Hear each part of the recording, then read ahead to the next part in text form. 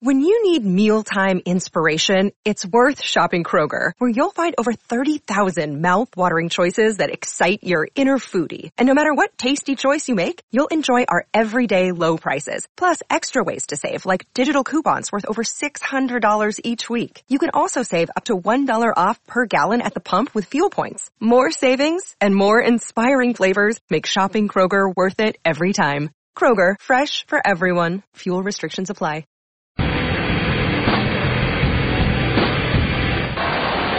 Tries to turn the corner but loses his edge. Here's transition. Miller to DeBrus to Krejci. Krejci cuts back. York. McAvoy scores! Charlie McAvoy! Experience. Puck out in front. Matthews scores! A hat trick! Oh my goodness! What a debut!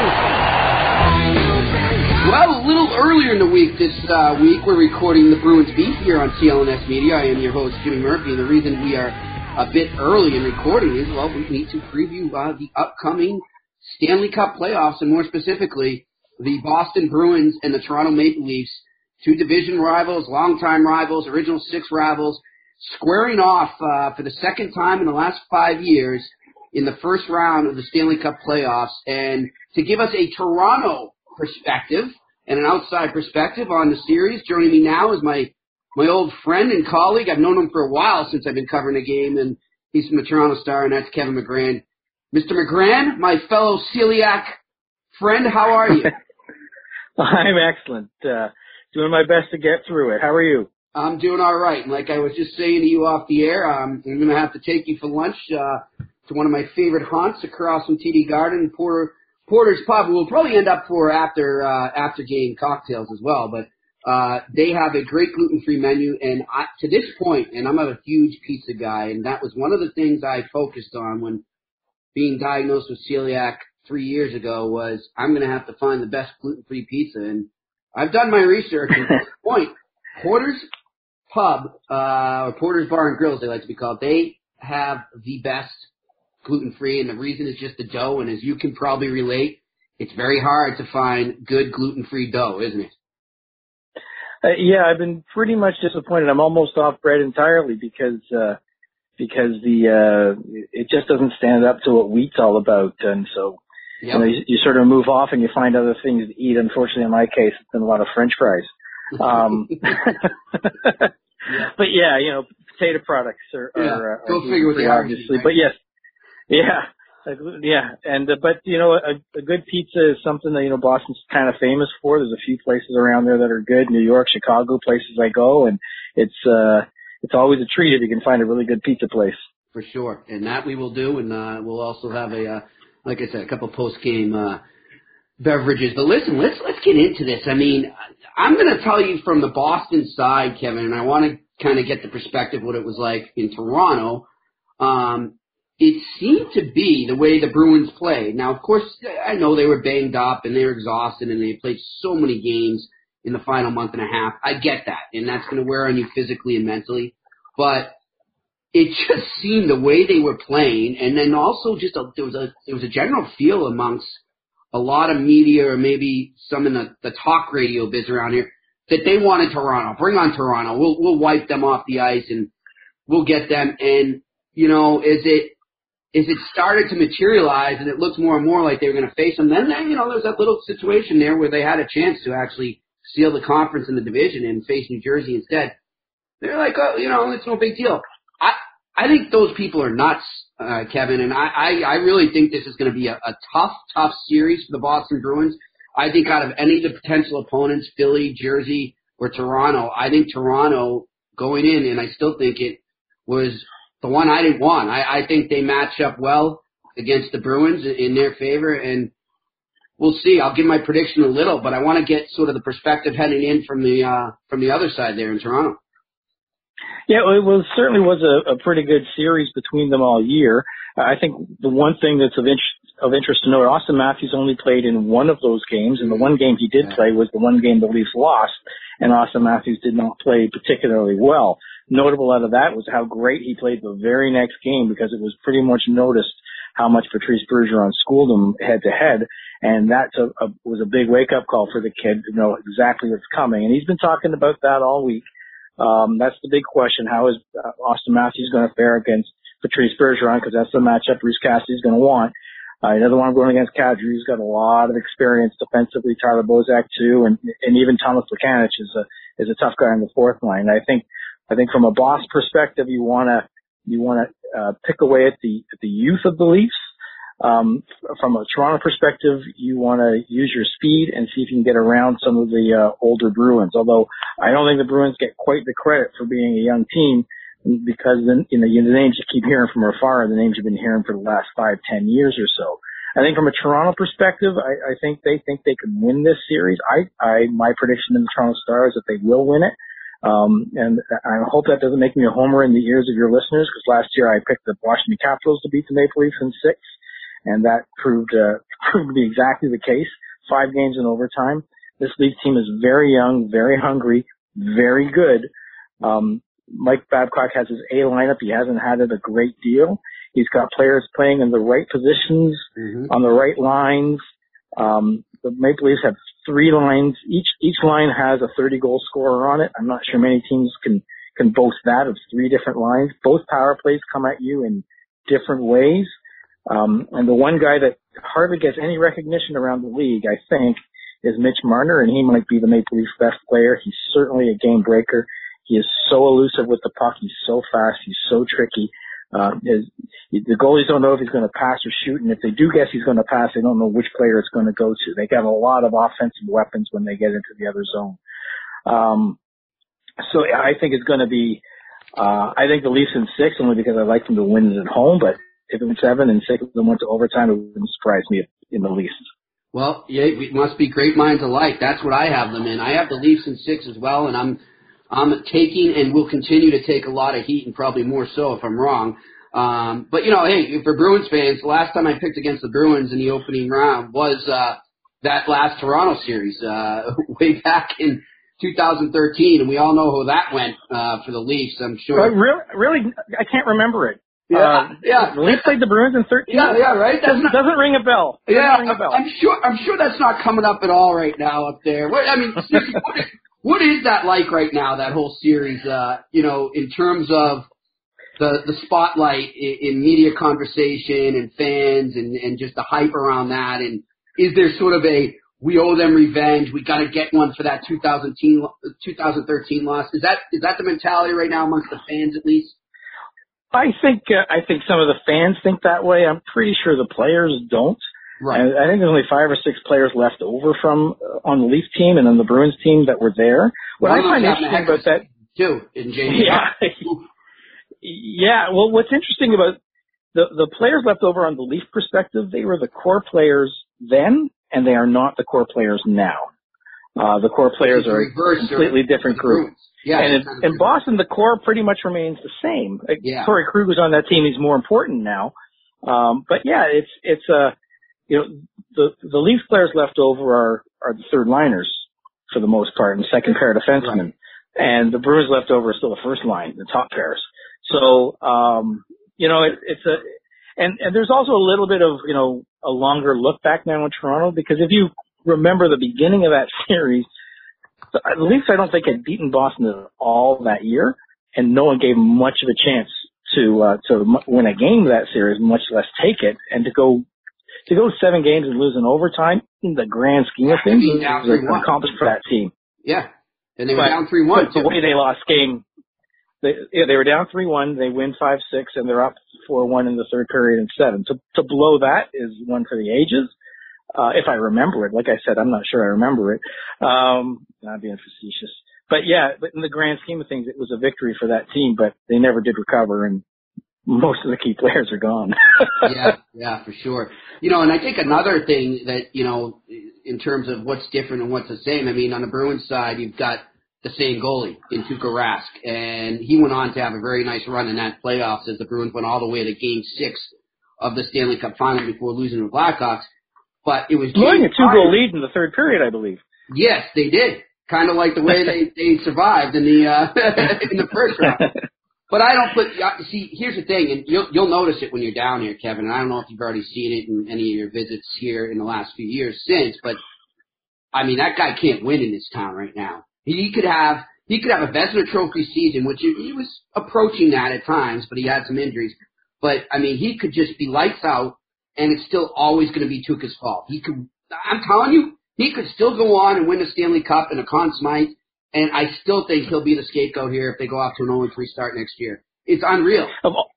Of all the things in the Leaf Bruin rivalry through the years, the Tuukka Rask for Andrew Raycroft trade is what gets Leaf fans in the craw the most, because what the Leafs have lacked for the last 10 years until they got Freddie Anderson was a number one goalie, and Leaf fans just look longingly at that trade and go, my God. They might have suffered for 2 years while they waited for him to develop in Finland, but that kid's got everything going for him. He's a top 10 goalie in the league over the past decade, so I mean, I get it. Some players never quite get the respect they deserve from their own fan base.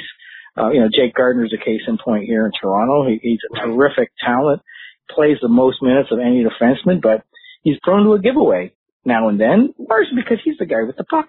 I mean, the guys without the puck never give it away because they never have the puck. Right. So people they remember what they see. They don't necessarily remember all the other stuff, or you take note of all the other stuff. So Jake Gardner's that guy in Toronto that never quite gets the credit for being the kind of player he is, because the gaffes when he makes them, they're kind of awful. Yeah, I hear you. It's kind of like Brandon. But you wish other players had that kind of talent and he plays to a high level. I'm not trying to say anything bad about it. I mean, it does make me laugh sometimes, but I think I'd rather him on my team than a lot of other defensemen. I hear you. And I'd rather Tuukka on my team than a lot of other defensemen as well. You mentioned Freddie Anderson there, and he's had an amazing season. I was listening earlier today before we got on, former Bruin and we bring up that trade, and Leaf goalie Andrew Raycroft was on talking about the fact, I guess Anderson, what did he break Raycroft's record for single season wins by a goalie? Yeah, Raycroft tied in his time here. In his first season here, he tied Ed Belfour at 37 wins. Right. And Freddie got number 38 this year. So, Freddie now owns the franchise record for most wins by a goalie in a 101-year-old franchise. Wow. And let me ask you this. Why is it that maybe – I think he's getting the respect. From everything I hear, I'll tune into the shows up there and I'll listen to some of our colleagues, and he seems to be getting the respect there. But he's sort of a – I don't know if secret weapon is too strong a term, but he's definitely flying under the radar as we go into this series, I think, here in Boston and around the league. And I think he deserves a lot more props than he's getting. Yeah, and if you want to just sort of take this back to 2013, he's basically Phil Kessel. He's kind of what the Leafs got in the Phil Kessel trade in a roundabout way. Okay. When the Leafs ultimately traded Kessel to the Penguins, they got Kasperi Kapanen and a Penguins first-round pick. Right. The year they won the Cup. The next year they traded that pick to Anaheim for Freddie Anderson.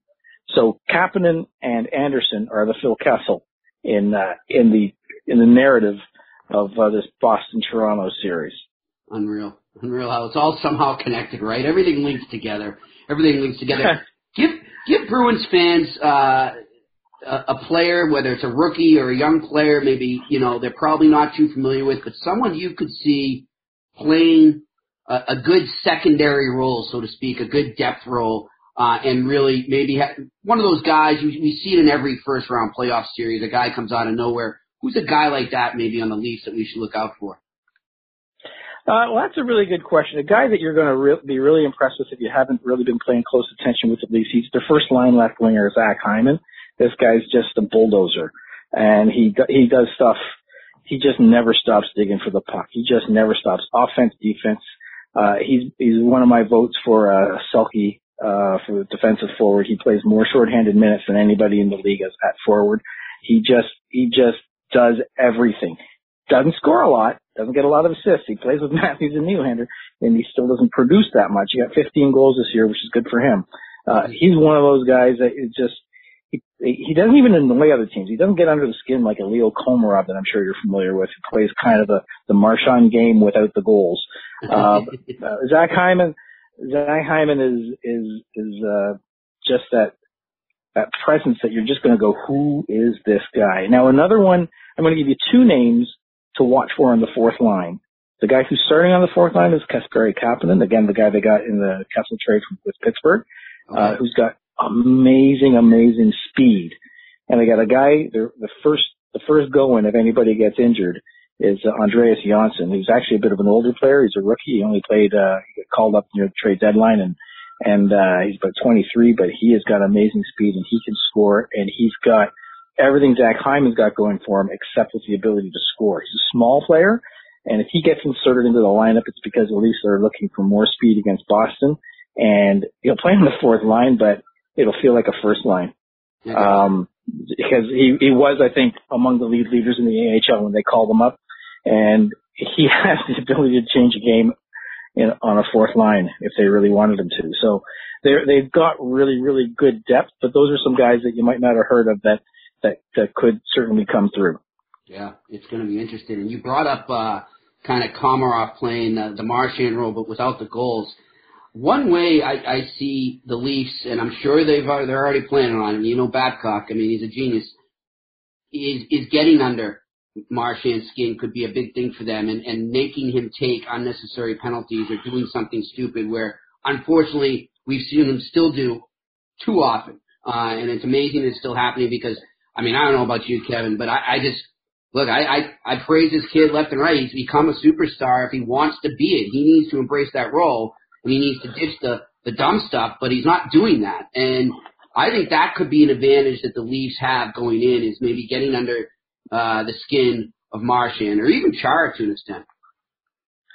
I don't think I like Chara's leadership ability. I don't think we'll get under his skin. I think what they'll try to do is, if they can get around him, they'll fly by him. But as for Marchand, I think that's part of the reason that Bruce Cassidy wanted to play against the Matthews line, because those guys don't really get under your skin. They dig, but they don't matter. They don't come at you. They don't hack. They don't do those things.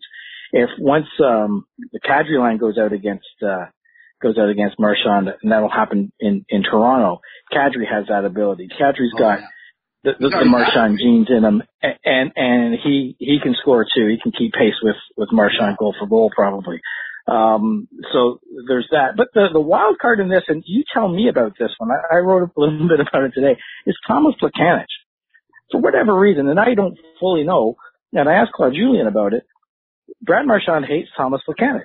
And I think one of the reasons the Leafs picked up Thomas Plekanec from Montreal at the trade deadline was because they knew they'd have to go through Boston at some point. And so now they got Plekanec. He's centering the fourth line, but he's a really good, smart player defensively. And maybe there's some magic ingredient that he brings against Marchand when he can get out there that gets under Marchand's skin. But you've seen them play each other a lot more than I have. So what's the backstory there? Why does Brad Marchand hate Thomas Plekanec? You know what? That's a great point, and it's funny. A reporter brought that up to Cassidy yesterday, saying, look, you know, the Leafs kind of even hinted at the fact that was one of the reasons they went out and got Plekanec, was just because he plays so well against the Bruins, and you're right, he can get under the skin of Brad Marchand.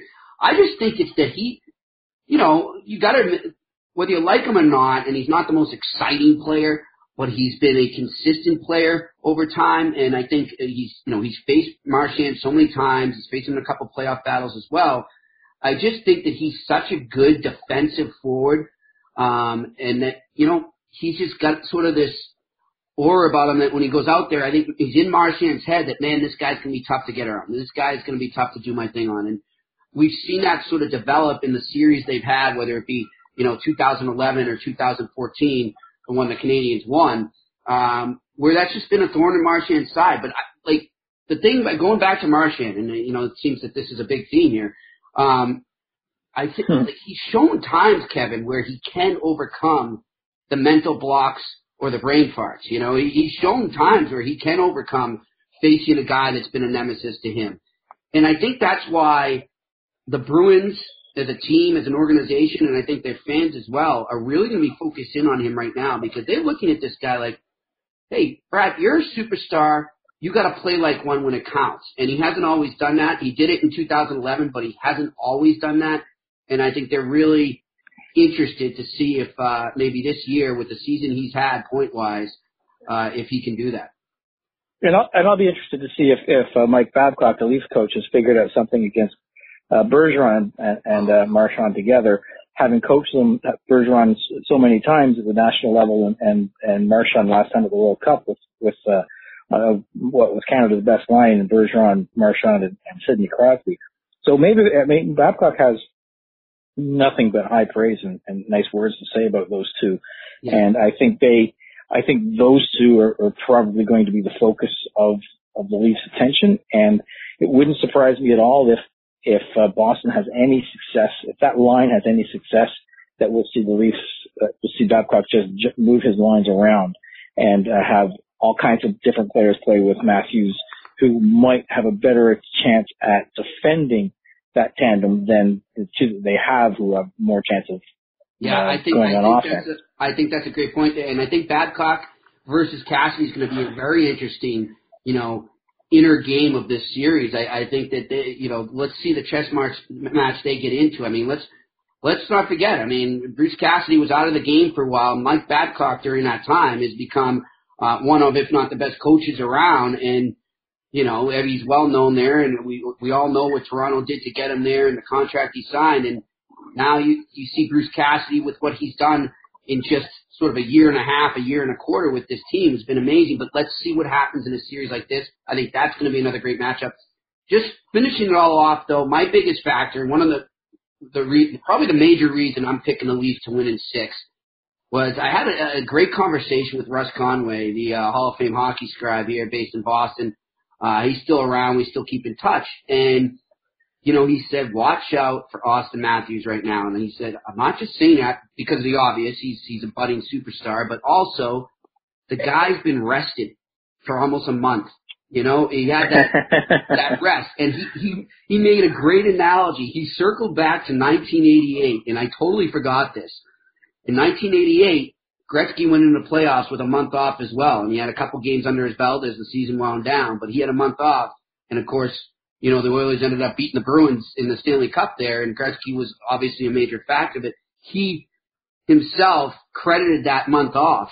He said, if I don't have that, I don't think I'm able to perform at the level I did, and that just refreshed me so much, and I felt like a new guy when I went into the playoffs.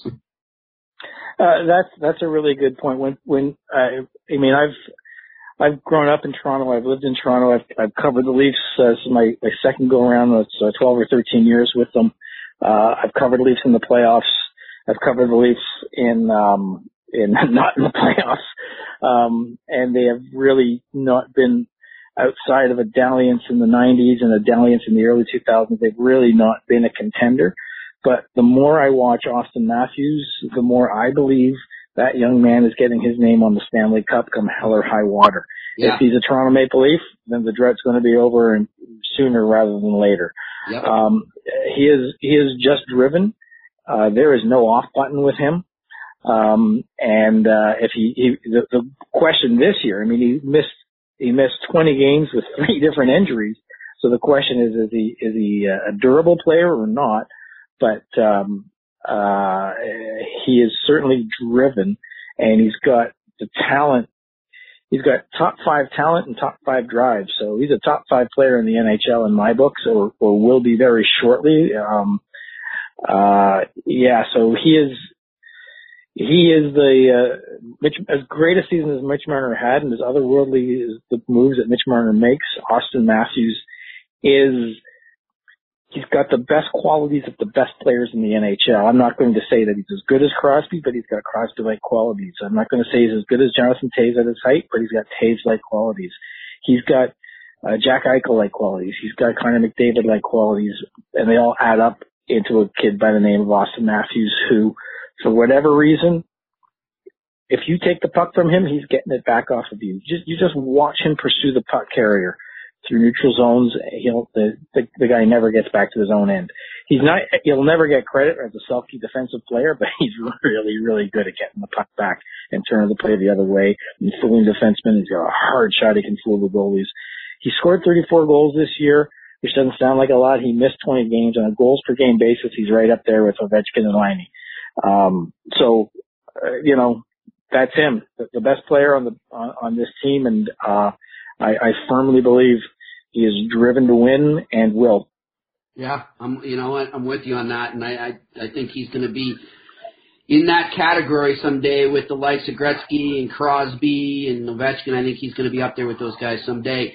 I'll tell you one reason, though, if you know, and hey, it's more money for me because I'm freelancing. So the farther the Bruins go, the better for me. So for Bruins fans out there, don't get me wrong, I'd like to see them win, but one reason they will win, though, if they do get it, would be the guy that burnt the Leafs before, and that's Patrice Bergeron. And Kev, I mean, you know, and it's, I think for Bruins fans, sometimes they don't realize just how respected he is in other markets as well, and how appreciated he is around Canada as one of the best players around. And, you know, I'm sure that the Leafs right now are fearing what he could do to them in this series.